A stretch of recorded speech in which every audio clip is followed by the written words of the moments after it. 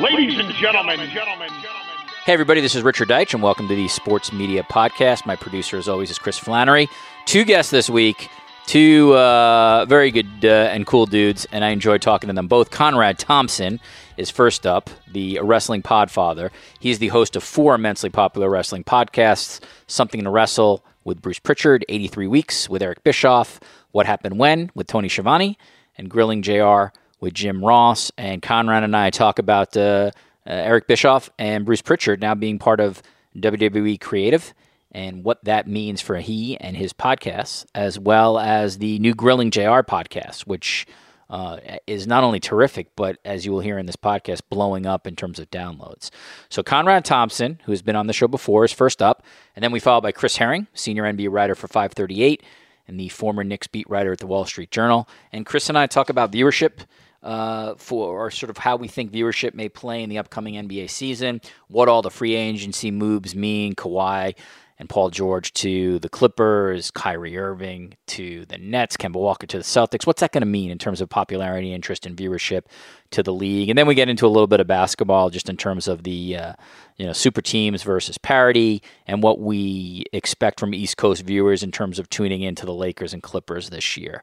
So Conrad Thompson first, followed by Chris Herring. Both guys coming up on the Sports Media Podcast. All right, as I said at the top, Conrad Thompson is he is now the official wrestling podfather, given all the podcasts that he does, which I mentioned again earlier. This is a dynasty in the making. It's basically the Nick Saban of podcasters now.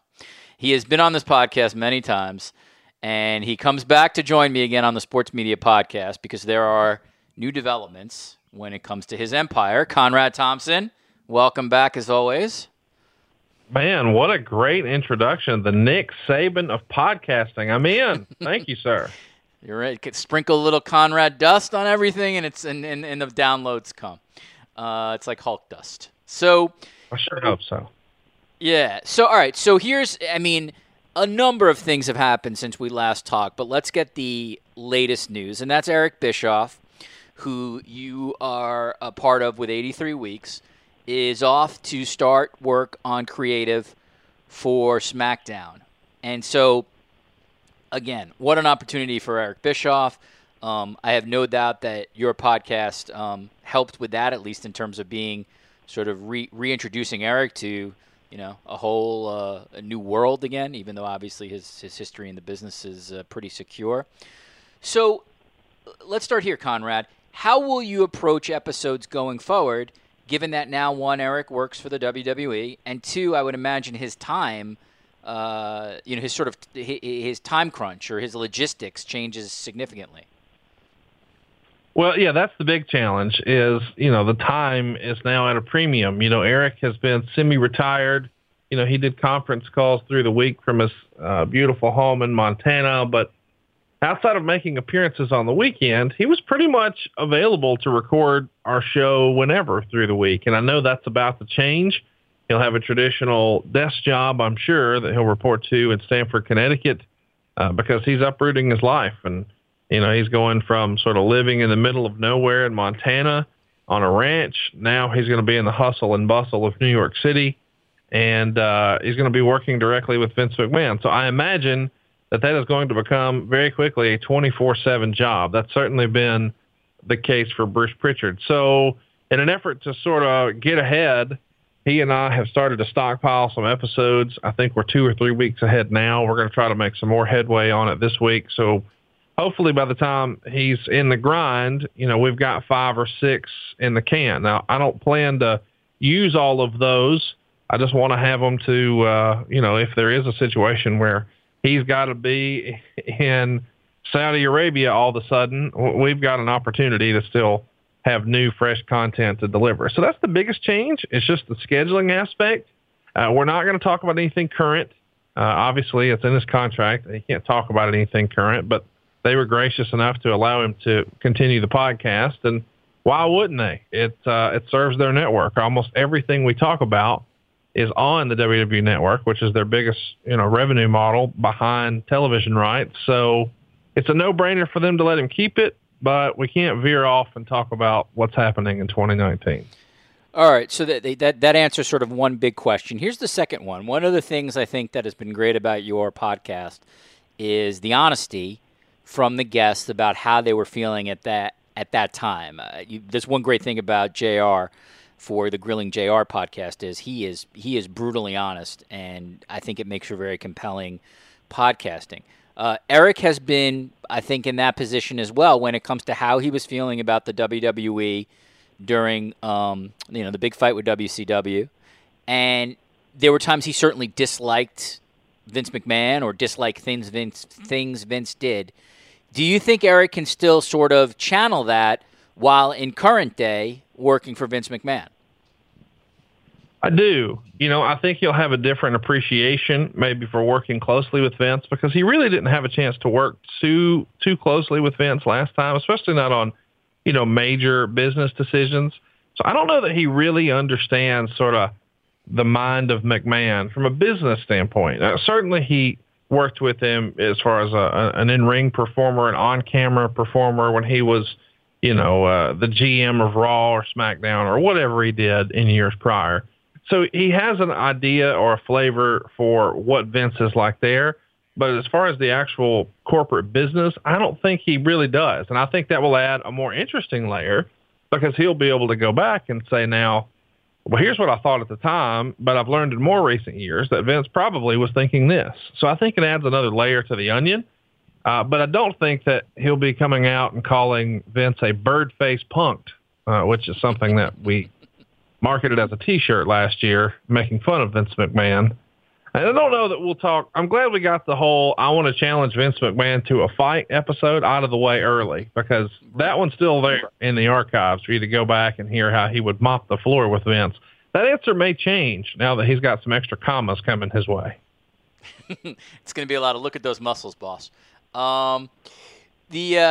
Bruce has been back at WWE since late February, early March. How do you think that job has impacted your podcast, Conrad?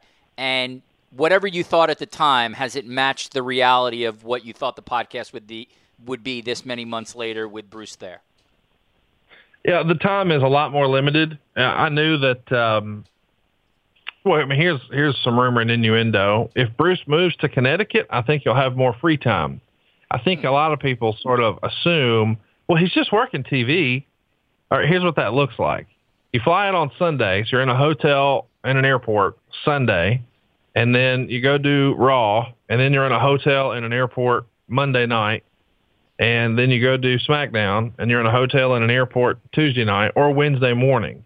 So he's not getting home usually until Wednesday afternoon. So, Sunday midday through Wednesday afternoon, he's not home at all. And then as soon as he gets home, he's got meetings all, day and night, Wednesday night, sort of talking about what happened on Raw and SmackDown and getting ready for the next week. And then he's got a regular work day Thursday and Friday. So your options for recording a podcast become very, very limited. And they're much more limited than even I imagined. We, a few weeks ago, had to tape a podcast at 5 a.m, the day a show was supposed to drop, because that was literally the only time we could do it and still deliver. But we made it happen. And so as a result, I think Bruce has less pep on his step on the podcast. He's more tired. He's more worn out. And that's probably not the Bruce that we had maybe a year ago. That being said, if a move to Connecticut were to happen, which isn't a terrible idea, then he would be home most every night. So that little bit of shift could make all the difference in the world. Conrad, do you think Bruce is pulling any punches since February, March, given his current position? No, and I know, here's the thing. He was pulling punches all along. I mean, you go back and you listen to us talk about WrestleMania 19 when Booker T wrestled Triple H. I think that was 19 in Seattle. And it took Triple H, 30 minutes to cover him after a pedigree. And this is after they had, really built it up to where it became a must-win situation for Booker T, and then he didn't. And Bruce would defend that all day long. And that was well before he went back. So I know people will listen to the show now and they'll hear that and they'll say, oh, he's just kissing their ass because they went back to work. He went back to work with WWE. No, he was kissing their ass 3 years ago, too. So nothing changed with the way he has approached Triple H or Vince McMahon. He's not ever really been super critical. And if you heard something where Bruce was super critical, it was about someone who isn't there, like a Jerry Jarrett. But he's never been super critical of Triple H or Vince McMahon, and that hasn't changed now. So I think people are just more in tune with it and are more apt to sort of jump at it. But it was there all along. It just wasn't painful. You know, it wasn't also in the media. Oh, well, he's back and he got a big payday and blah blah blah. Conrad, do you have you had any interaction with anyone from WWE on the content of this? I'm talking about since Bruce is back, on the content of the podcast, or them dictating any kind of terms regarding the use of Bruce? Absolutely not. You know, the only thing that was very clear, and this didn't come from WWE, you know, I wanted to be clear with Bruce, we can't talk about anything current. And I want to avoid talking about anything current by design. And he, of course, said, well, I offered that, and they took it. So, or some narrative. I don't know the exact wording. But the understanding is there is an understanding, a gentleman's agreement. We're not talking about anything current. Like, first of all, that's not what I want to talk about. That I am a nostalgia dealer. I am a proprietor of wrestling nostalgia. I don't want a storefront that talks about what happened on Monday Night Raw. It's a crowded space. Everybody else is already doing it, and it puts him in an unwinnable position if we did talk about it, where he's got to defend it and then go explain what was said on the most listened wrestling podcast. We can't do that. It's a no-win situation for everybody. So let's just keep doing what we've been doing. And that's serve people up to go watch things on the WWE Network from 1989. And we've been successful in that, so why would we deviate? I don't want to, you know, fix what's not broken. So I want to double down on nostalgia. But I've had zero conversation, and to my knowledge, Bruce has had zero conversation with anybody about the content of the podcast beyond a very clear understanding. We're not talking about anything current. I don't want to. He's in an unwinnable position. They probably don't want him to. So it's 3 thumbs down for us. Conrad, one of the interesting things to me in terms of sort of navigating this new world would be live shows, because, you know, you have Bruce at a live show, you have Eric at a live show, and I've been at one. I mentioned I was at the Barclays one, which was a ton of fun, and got to meet Conrad and Bruce. They were great dudes. But, you know, one of the things, Conrad, that you do at live shows is you take Q&As. So where you can't, you know, you can't predict if somebody in the audience at a live show would ask about current creative. Now, Bruce could obviously say, hey, I can't talk about that. But that kind of, you know, that's not really great, obviously, for people who've bought tickets. So does the new jobs for Eric and Bruce change conceptually how you think about live shows? Well, first of all, we're not doing any live shows, and we're not doing any live shows with those guys anymore just because of the schedule I just ran through.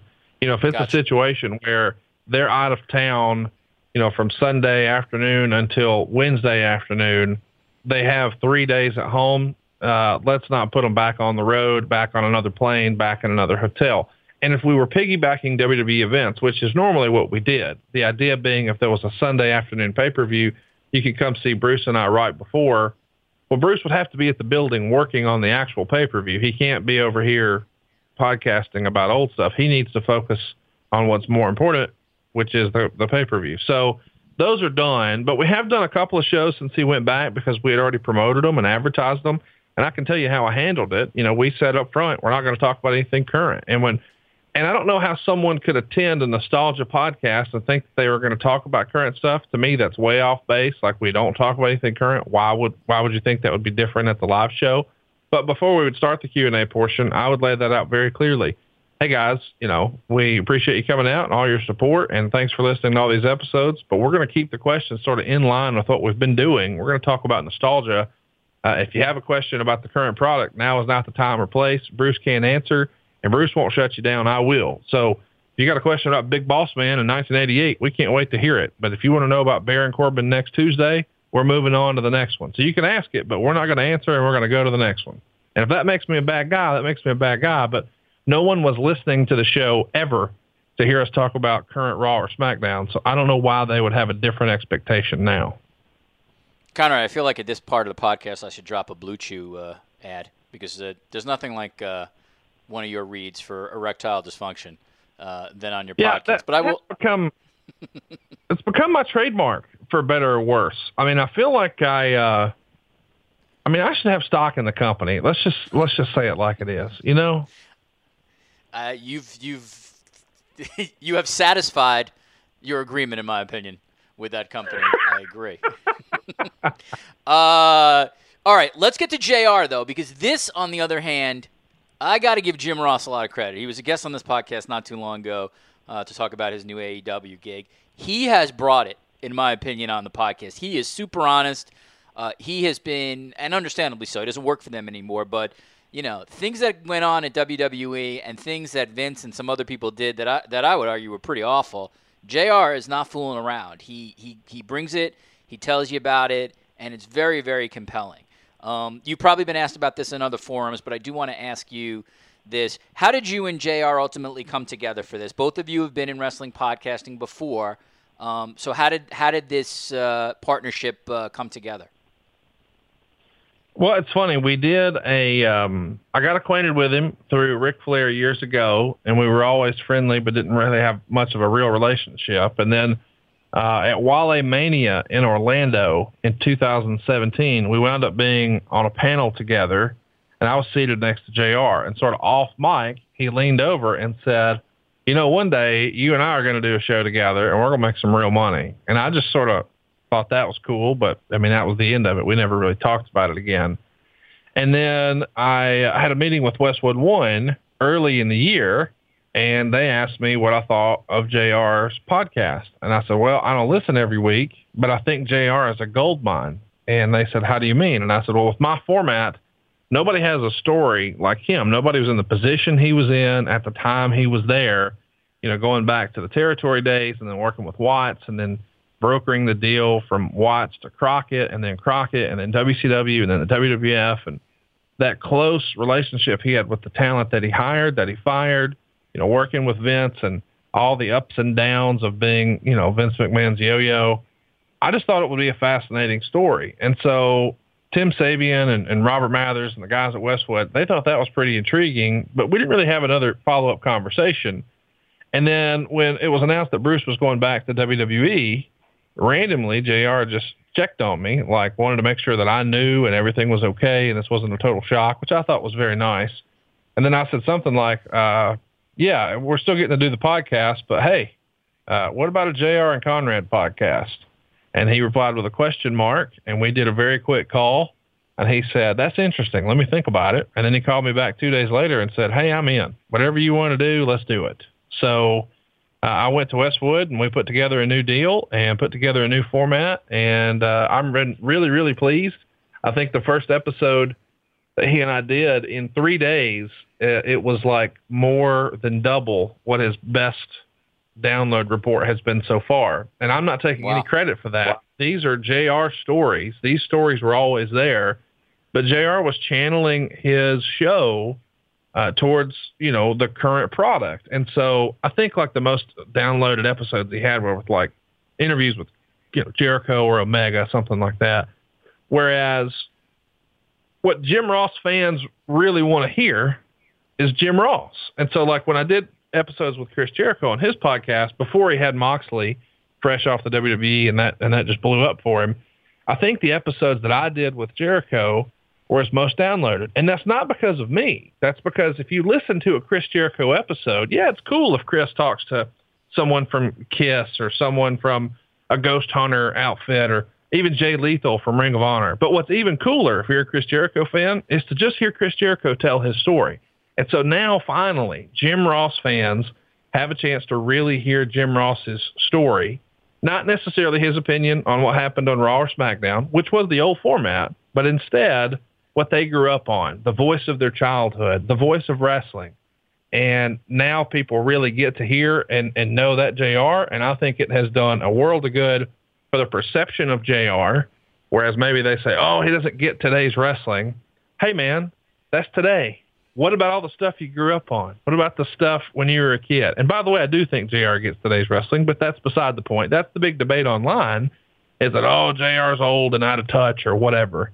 I disagree. I think, you know, that's not JR's true value, and especially in the podcast space. Man, I want to hear about when you signed The Rock. I want to hear about when you brokered the deal to Crockett. I want to hear about when Vince McMahon fired you. I mean, that type of stuff is the stuff that wrestling fans like myself really, really crave. And I think Grilling JR very shortly will be the biggest podcast in the space. Wow, that's a big statement, and I'm not sure I disagree. And everything you said, I totally agree with. I think it's been a revelation. I'm also agree with you. Anybody who heard JR's call of John Moxley when he arrived unexpectedly, the guy still brings it. Conrad, you've been always honest with me when it comes to metrics. Can I ask you where JR's Grilling JR average downloads roughly stands at this time? Over 200,000 a week. Wow, and we're talking, what are we on? Maybe we're 9 or 10 weeks in, or is my math a little off there? Yeah, I think we're like 10 episodes in. I think this week will be 11. I could be off on that, but we're pretty close. But the first 48 hours, we had 100,000. By the third day, we had 150,000, and we were rolling. And still, I think sometimes some of our listeners select what they're going to listen to based on the title of the show, not really putting forth the thought of, hey, what else might be in here? So like when we covered the curtain call, I think a lot of people are like, oh, that's been done to death. But we're also talking about all the stuff that's going on behind the scenes in the company in that 30 or 60 day period. And there was a lot of fascinating moving parts on an episode like that. Like Beware of Dog is a show where in South Carolina, it's a pay-per-view in 1996 and they lose power. And it's not that fascinating of a show. It's not even that great of a story. Everybody wants to hear what Vince McMahon's reaction is. And once JR says, oh, he was fine, well, it's like, well, where else are we going with this? But there was so much news in that era that there were lots of little pivots about, hey, what's really going on with Ahmed Johnson? And how did this TV deal come together? And he was right in the middle of all that. And I think that's what's great about the show is on the surface, it looks like it's one thing. And then you get into it, and now there's all these little sidebars, and it becomes a very fascinating story. And I think that's what a lot of people are figuring out because our downloads are trending up. So I think by the end of the summer, I'm going to be bold. It'll be the most downloaded wrestling podcast. I think it'll pass Bruce. And I think it will just because at this point, wrestling fans have sort of, like they know what to expect with Bruce. They know, what our catchphrases are and sort of his approach and his attitude. And we've hit a lot of the big topics. There's still plenty of big topics to go, but we've hit a lot of them. So they have an idea of what it is. And I think a lot of fans are rediscovering or listening for the very first time to Jim Ross's take. All right, Conrad, at what point will Tony Schiavone get a job in creative in either the WWE or AEW? What day does this air? This will air Wednesday, July 10th. So any time now? No, I mean, serious business. I know that I get that all the time as if I had something to do with Bruce or Eric being hired. I didn't have anything to do with that. It's really cool that people think that I'm somehow wrestling Illuminati, I think Corey Graves called it, but that's not true. Those guys got those jobs based on their relationships and their resumes and their experience and their history in the business. But I don't think that the podcast hurt sort of their perception.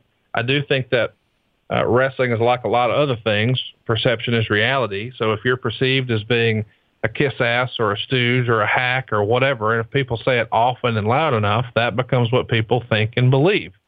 And I think the show has changed the way people felt about Bruce and the way they felt about Eric, and most of all, the way they felt about Tony. So it would not surprise me if WWE or AEW made a play to get him, but I'm not behind the scenes brokering a deal for him. And I know that's sort of the narrative that I phoned Vince McMahon and said, hire Eric, but that's not true. Come on.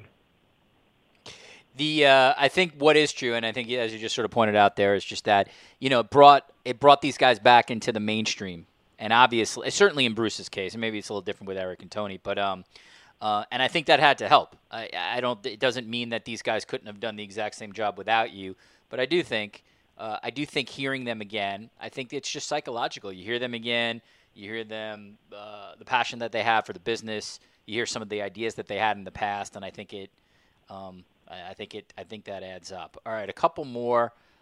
Here. I imagine I have probably asked you this before, but is there anyone out there now, Conrad, that is would be really, really interesting for you to team up with? Let's forget about the logistics and your own schedule, which obviously is very, very busy. But is there a person out there, if they wanted to do a podcast with you, that you think would be potentially as successful as some of the other ones you've had? Okay, so we're pretending that contracts aren't in place and anyone was allowed to do it? Yep, we'll go fantasy sort of fantasy nostalgia wrestling here. No contracts exist. You can take anybody. Michael Hayes, Pat Patterson, Triple H, Kevin Dunn, any of those guys who've been sort of in the system for a long time. And I think, the go-to gold mine is, I know it would be super entertaining, is Paul Heyman. But if I had to throw you a name that I don't think people would expect, I think Jeff Jarrett would crush. Jeff Jarrett is a charming dude. I grew up not being a Jeff Jarrett wrestling fan. We joke on the shows that he was my fast forward button, and I still refer to fast forward as Jeff Jarrett. But then I actually met him, and I'm like, I was all wrong. This is a great guy, and he's smart to the business, and he's very creative, and he's a hell of a producer, and he was a dream to work with at the first StarCast.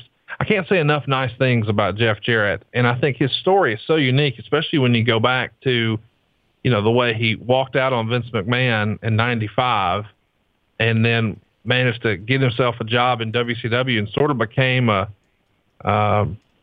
maybe a horseman, we'll call him that. But then he comes back in and gets in a top spot in the WWF where he's cutting a promo, just sort of throwing off on the top act, having a sacrilegious shirt. I mean, he's talking smack about Stone Cold Steve Austin and the Austin 316 t-shirt. And by the way, he's doing this without a contract.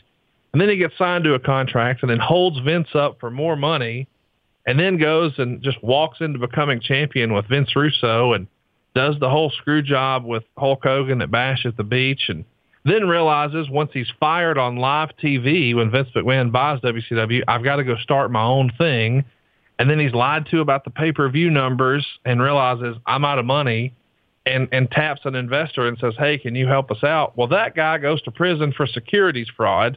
I mean, this is before we meet Dixie Carter. This is before the Kurt Angle story. Nobody has a story like Jeff Jarrett, and I think it would be a home run podcast, but clearly he's spending his days working hard on the go.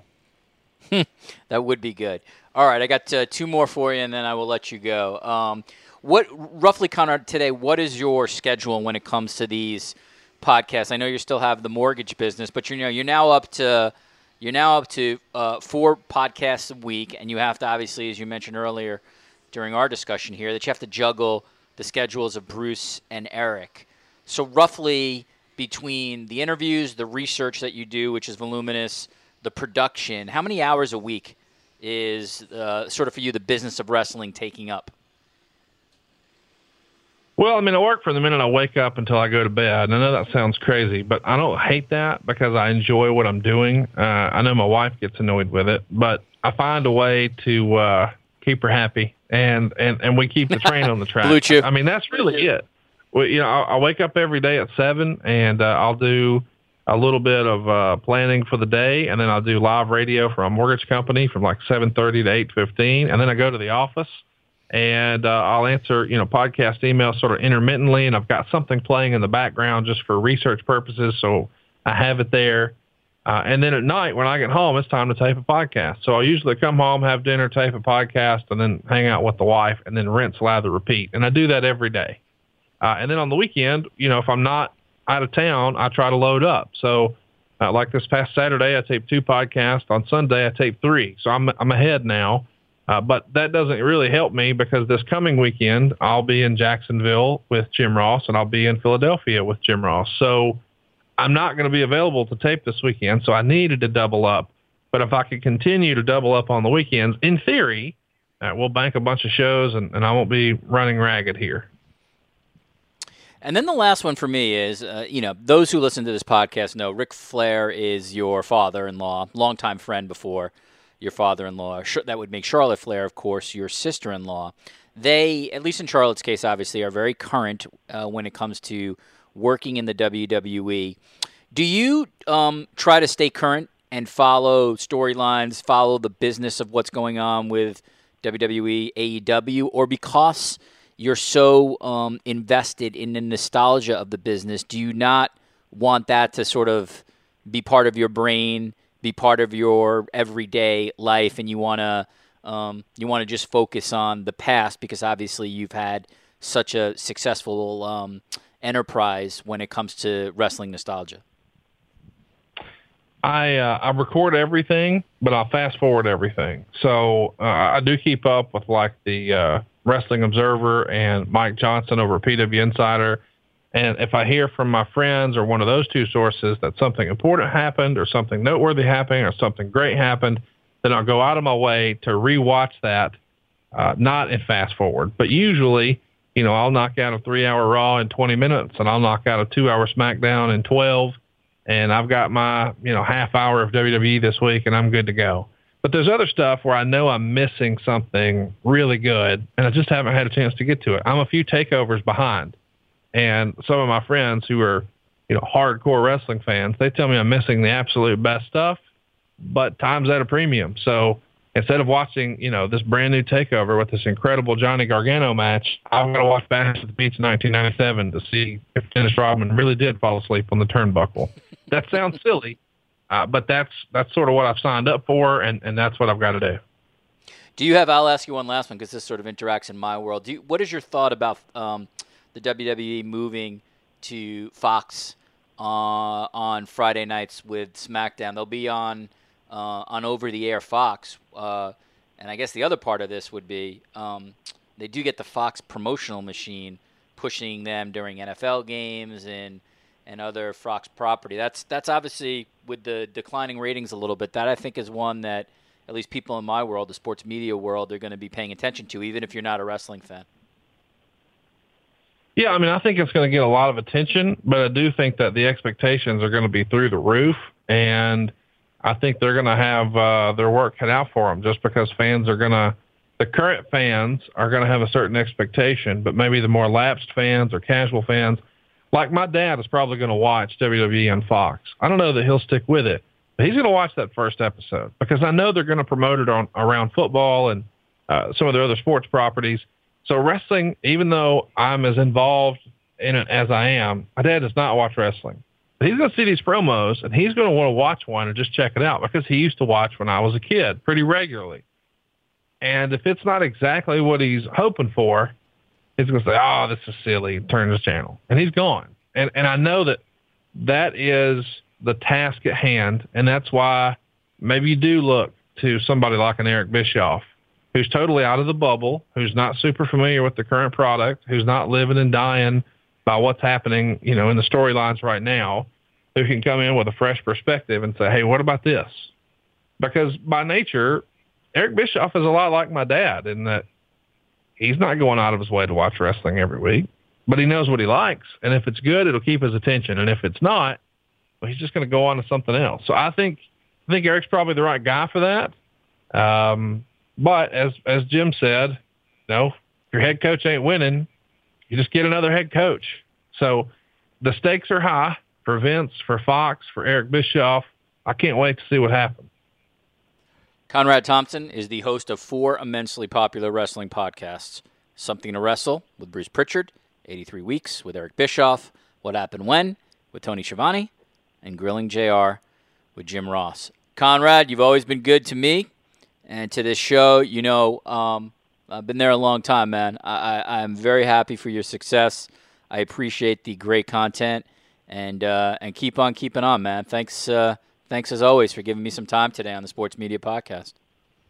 No, man, thank you very much. I appreciate you being down with us since day one, and I've still got where you said we were the best podcast in sports framed in my studio right now. So I appreciate the nod and your support from so early on. It was very unexpected, and I'm glad to see that you're still killing it doing your thing as well. That's a high honor, Conrad. I toss a blue chew in your direction for such nice words. Conrad Thompson, everyone. Thanks, Conrad. No, thank you, man. All right, let's take a break for a second and talk about ZipRecruiter. Hiring is challenging, but there's one place you can go where hiring is simple, fast, and smart, a place where growing businesses connect to qualified candidates, And that place is ZipRecruiter.com/approach. All right, what is ZipRecruiter? ZipRecruiter sends your job to over 100 of the web's leading job boards, but they don't just stop there. With their powerful matching technology, ZipRecruiter scans thousands of resumes to find people with the right experience and invites them to apply to your job. As the applications come in, ZipRecruiter analyzes each one and spotlights the top candidates so you never miss a great match. ZipRecruiter is so effective that 4 out of 5 employers who have posted on ZipRecruiter get a quality candidate through the site within the first day. And right now, my listeners can try ZipRecruiter for free at ZipRecruiter.com/approach, ZipRecruiter.com/APPROACH. ZipRecruiter.com/approach. ZipRecruiter, the smartest way to hire. I'm Mark Chapman. Welcome to the Planet Premier League podcast. Each week, Cesc Fabregas, Nader Manua and myself talk all things Premier League. As a player, you don't have time to talk. No. You don't have time to make a plan. You just need to deal with wave after wave after wave. We watched Coach Carter and he said, afterwards, the game's just about doing this for your teammates. And I remember looking around halfway through the film and half the squad was asleep. Planet Premier League. Listen wherever you get your podcasts.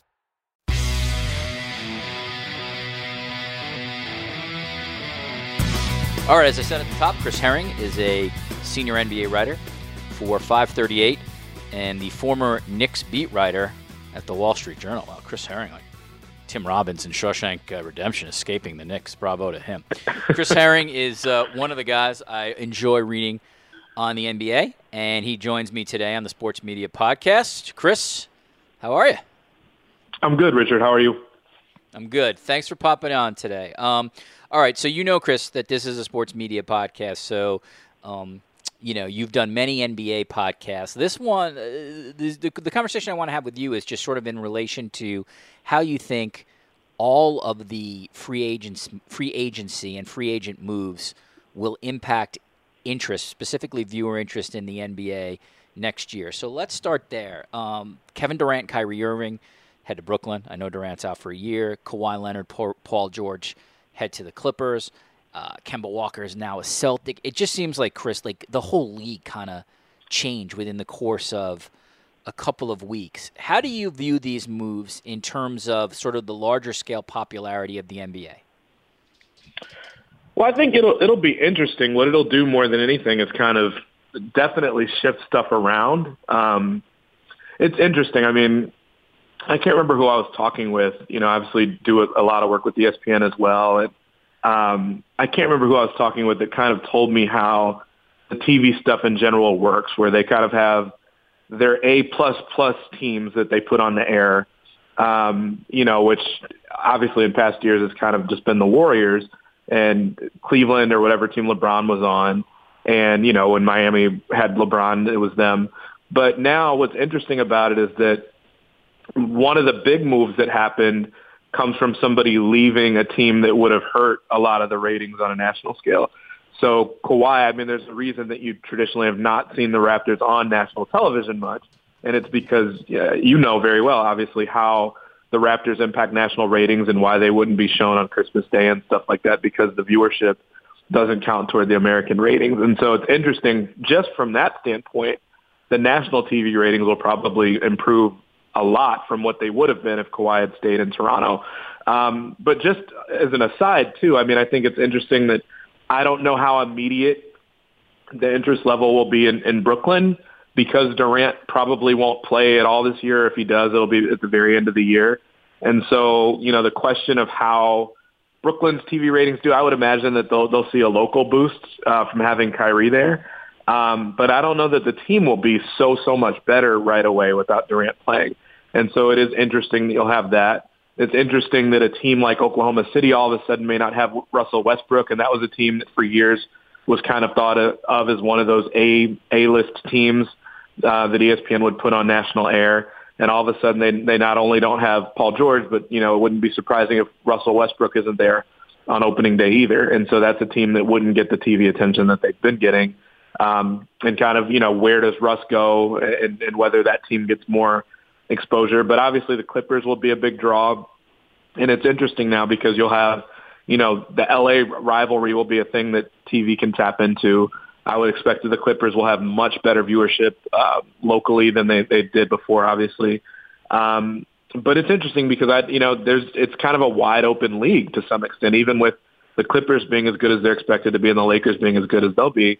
It still will probably be pretty wide open where there's not just a team that everybody expects will win it like Golden State. And generally speaking, having a team like that generally helps ratings. And so it'll be really interesting to see how it is now with kind of a wide open spread out league. Chris, this is always an age-old question, but do you and again, I'm just asking you your opinion. We'll forget about the metrics for a second. Do you think parity, or at least so-called parity, or maybe 10 or 11 teams have a real shot, is better for the popularity of a league versus a league that has two really dominant teams or a couple of super teams? I think, honestly, and, you're speaking to someone that lives in Chicago now, that grew up in Chicago. I think from an interest standpoint, when you have a season where it's kind of basically a game of capture the flag and just trying to catch the person that's got it, I think that in some ways it's more fun to watch. I also think we talk ourselves into the idea that a team is inevitable or unbeatable, and then something happens and then they get beaten. And that was what happened with the Warriors this past year. So I don't think it's as bad as people make it out to be. I think people always talk about it as a self-fulfilling prophecy when that team wins. But, I think this year we'll have enough of both, and I think that will make it compelling. You'll have a couple teams that you absolutely expect to be really good with the teams in LA. I think Philly will be really good. I think the Bucks will be really good again. But it's definitely the feeling of it is more wide open just because of the expected decline of the Warriors. So I think it's kind of going to be the best of both worlds. If you're a person that claims to have not watched the NBA because it was just too much of a foregone conclusion as to who would win, you might have more incentive to tune in this year. And if you like the idea of super teams, I don't think we have teams that have 3 stars like the Heat did during those years, but you've got a lot of really compelling duos now all of a sudden that will make it interesting to watch as well. So I think the league is in a really good spot from that standpoint. And obviously from a viewership standpoint, they've been doing pretty well anyway. Chris, one of the things you mentioned earlier is Los Angeles, which has now become the center of the NBA basketball universe again, just up the road now from Golden State. And those games should be, unbelievably interesting between the Lakers and the Clippers for many, many reasons. What I don't know is, and again, this was sort of a significant issue this year, is can that kind of game attract an East Coast audience? What we saw with LeBron moving from Cleveland to Los Angeles is we saw that early game, especially on Turner, have some challenges in terms of getting viewership numbers. That might have also been a product of, Philly, Milwaukee, whatever, as opposed to, the guaranteed viewership with LeBron there. But that's my question is, no doubt, like, hardcore basketball fans, like, that's really exciting, and I'd want to watch it. But you are making that commitment to, at least if you're on the Eastern time zone, sticking around till close to 1 a.m. till its conclusion.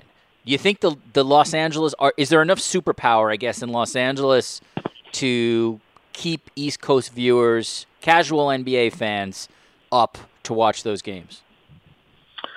I think this might be about as close as you could get. I think the only other thing that really could have changed the dynamic and made it to where, okay, I'm just going to have to completely readjust my sleep schedule or adjust it to begin with.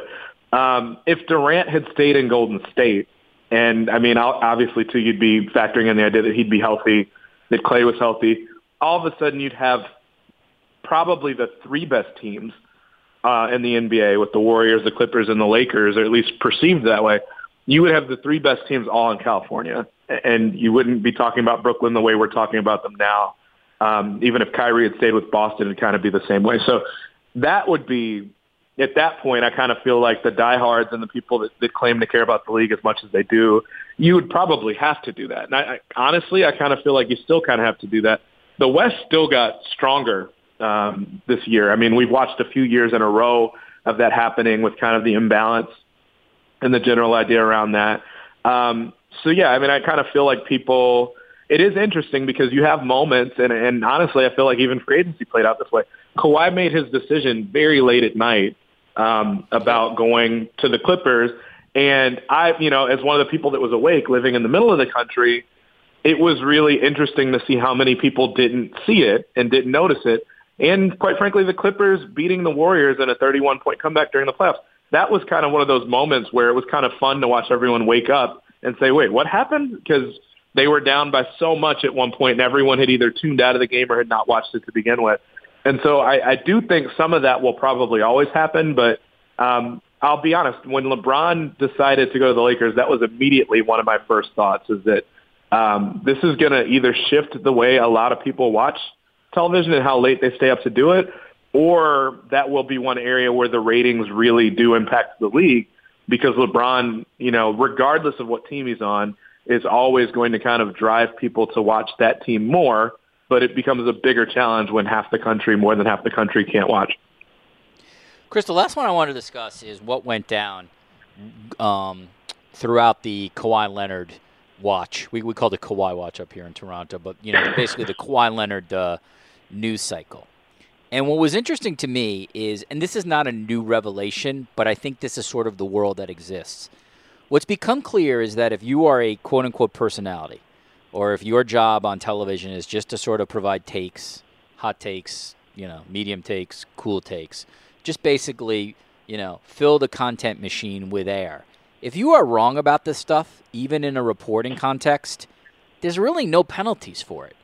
So there's almost an incentive to just sort of throw stuff out there, whether it's really well-sourced or, half-ass sourced, just to get your sort of name out there. And if you turn out to be wrong, as many, many people were in this situation, what's the ramifications? If your employer doesn't care, you're still on the air. And so it was very interesting to watch a lot of the those who are personalities really push Kawhi going to the Lakers, where the traditional NBA reporters, I think the majority of them who cover the league day to day, were so much more circumspect. Rarely putting out stuff, and if they put out stuff, it was, like my buddy Jabari Young. It was sort of very low-key, I'm hearing that Kawhi's camp is indeed not considering a short-term deal. They're interested in a long-term deal. Very sort of specific information, which I imagine he probably got from the Leonard camp, as opposed to, I'm hearing 93.4% that Kawhi's going to Toronto. As someone obviously who covers the league, follows the league, is immersed in the league, and I'm not looking for you to bury anybody per se. It's more just observationally. What did you make of last week? Because it was a pretty fascinating week media-wise, including a lot of fans who are trying to become sort of mini Wojs, get burned because their sourcing turned out not to be correct either. Right. No, I had editors ask me about this at 538. I mean, I think what this taught us, and I think there have been several instances that have taught us something, it's okay not to know, at least from where I sit in the job I'm asked to do. It's okay to just say that you don't know. And I think that there are a lot of people, maybe TV is a lot different, where that's not good enough, or there's a perception that you have to seem like you're in the know, when really, I mean, Woj and the Wojs of the world, it's very clear for the most part who the sourced folks are that know this stuff. And quite frankly, I think fans are just kind of so hungry for information of any sort, whether it's actually trustworthy or not based on who it's coming from and who's traditionally had this sort of information, that there's such a hunger out there that if you can say something and kind of wrap it in wording that makes it seem like you might know more. And I think TV, there's always more of a trust factor with fans, that you wouldn't say something on TV if you didn't know it to be true. And so, I get asked about stuff by my editors, like, are we doing something on this? And, I kind of have to pull back sometimes from them, because just because it's on TV doesn't make it completely true or completely sourced. And I just kind of feel like because there's so much free air and airtime, it was made to seem like Kawhi's decision took forever, when realistically, I think just that first day of free agency was so quick and almost everything was figured out already, that it made it look like Kawhi had taken 4 weeks to make a decision when he really took one. And comparing that to the past, when LeBron decided to leave Miami to go back to Cleveland, that was something like a 10 or 11-day decision from when free agency started to when he made that choice. And it's really not that Kawhi took that long, but I just kind of feel like the cycle was pushing for stuff to happen so quickly. And now in hindsight, we know why it took a while. Again, not that long, but a while. It was because he was trying to wait on the Clippers to make the trade happen to kind of ensure that he wanted to go there. So, I mean, I feel like the stuff resolves itself quickly, but I think the news cycle pushes stuff forward, and fans are so hungry for it that there's kind of going to be some news from someone if you're that desperate to hear it. Chris, last one. Los Angeles Lakers, LA Clippers, second round of the playoffs, 7-game series. Who are you picking right now before any moves happen? I'd take the Clippers. I mean, and also I feel like if they meet in the second round, that'll be something because it would say that one of them was lower seeded than the way we're talking about it now. I'd take the Clippers. I just like their depth a lot more. I feel like they basically have two lineups you could roll out there that could very easily be starting lineups. Maybe the second one wouldn't be nearly as dominant or nearly as good, but, I would take Lou Williams and Montrezl Harrell, and whether it's going to be Mo Harkless or Landry Shamet on that bench, I like that lineup, and I think they're very good. And that's kind of where I take issue with the Lakers. I think that they've got a ton of talent, especially the top two guys that you would trust. And then however you feel about Kuzma, I just don't love the idea. We saw Chris Haynes' report about LeBron playing point guard or being their point guard this year, which, some people were like, what difference does that make? He's always kind of been a nominal point guard, whether he was called that or not. I just don't like the fact that they seem to have swung completely the opposite direction of what they had last year. They had so many ball handlers last year and no shooting, and now they've gone out and gotten all shooting, and it doesn't really feel like they have people that are comfortable handling the ball outside of Rondo, really, who's a player that at this point in his career I don't see as being helpful on defense. I find him to be a distributor on offense, but not much else. And so I just like the fact that the Clippers have 3-4 guys that you would feel comfortable with handling the ball now. And I feel like with the Lakers, of their wing players, LeBron is the only one that I would really want with the ball in his hands that I would really, really trust all the time. And so I like the Clippers a lot more than the Lakers right now. But who knows? I mean, stuff can change, and I wouldn't be surprised if the Lakers try to, whether it's an Iguodala or someone like that they try to go get one more guy if and when that person becomes available. Yeah, I agree with you on that analysis. The only thing I would say is I'm not saying they're going to win the West, but watch out for Utah. Really good starting five. Maybe a little short on depth, but Mike Conley, I think, will be a revelation on that team. I'm looking forward to watching those guys play. He's going to help Mitchell a ton. I'll add one more to that. Because some of these teams have been well-positioned already and didn't need to do as much. I think Houston will be interesting. I don't know that I would pick them to be a favorite at all. They haven't done much, but they're one team that I think people kind of forget about because we talk about Chris Paul's age. Denver is a team that finished right behind Golden State, hasn't changed much about their team, and then went out and made a really good deal yesterday, only gave up a first-round pick to go get Jeremy Grant, who, is part of the wreckage and kind of the teardown in Oklahoma City. That's a team that didn't change much about their team last year either, after just missing the playoffs and then almost won the 1 seed. So I think both could be really interesting, and especially in a year where we don't quite know what's going to happen out west. But it should be fun. Either way, it should be a lot of fun next year. Great point. And people, the Nuggets were not just a Game 7 away at home from advancing to the Western Conference Finals. They're that fourth. I mean, people forget that 4 overtime game that the Trailblazers won could have easily flipped to the Nuggets, and that series could have been over early. So I'm with you. I mean, to me, they're right there. And the Grant deal is a great move. I mean, that gives them just another player in that rotation, and I really like what they've done there as well. All right, Chris Herring is a senior NBA writer for 538. Maybe it's the do I put the /ESPN there because you're doing work for them as well? I don't know. I can't even remember how my contract is written out at this point, but I definitely do plenty of work with both sides. All right, I'll call Uncle Dennis and ask him how your contract's doing. I know you and Kawhi are very tight. And the former Knicks beat writer for the Wall Street Journal and a Michigan grad. We always like that as well. Chris, thanks for popping on the Sports Media Podcast. Continued success, and I'm sure our paths will cross again soon. Appreciate it.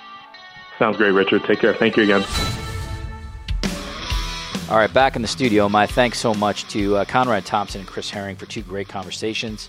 If you're interested in this kind of content, head to the Apple Podcasts, Google Play, Stitcher, and just check out who has been on here before. Bob Lee was last week, did 50 minutes on why he left ESPN, where he thinks ESPN is now. That was a great conversation. Before that, John Oran of the Sports Business Daily and James Andrew Miller on Bob Lee's legacy and some other topics. We did what it's like to cover an NBA championship with Michael Grange of Sportsnet and Ann Killian of the Bay Area News Group. Before that, Taylor Twellman, the ESPN soccer analyst, and then just basically go through all the archives, and you could see all the people we have had on, including Jim Ross, by the way, was a guest on May 16th with Taylor Rooks of Bleacher Report. So if you like this kind of stuff, please subscribe, leave us a review, preferably be a good one. That is how that's how this podcast continues. All right, my thanks to Chris Flannery. Thanks to all the guys at and all the women at Cadence 13 for their help and support. And we'll see you again soon. This is Richard Deitch for the Sports Media Podcast.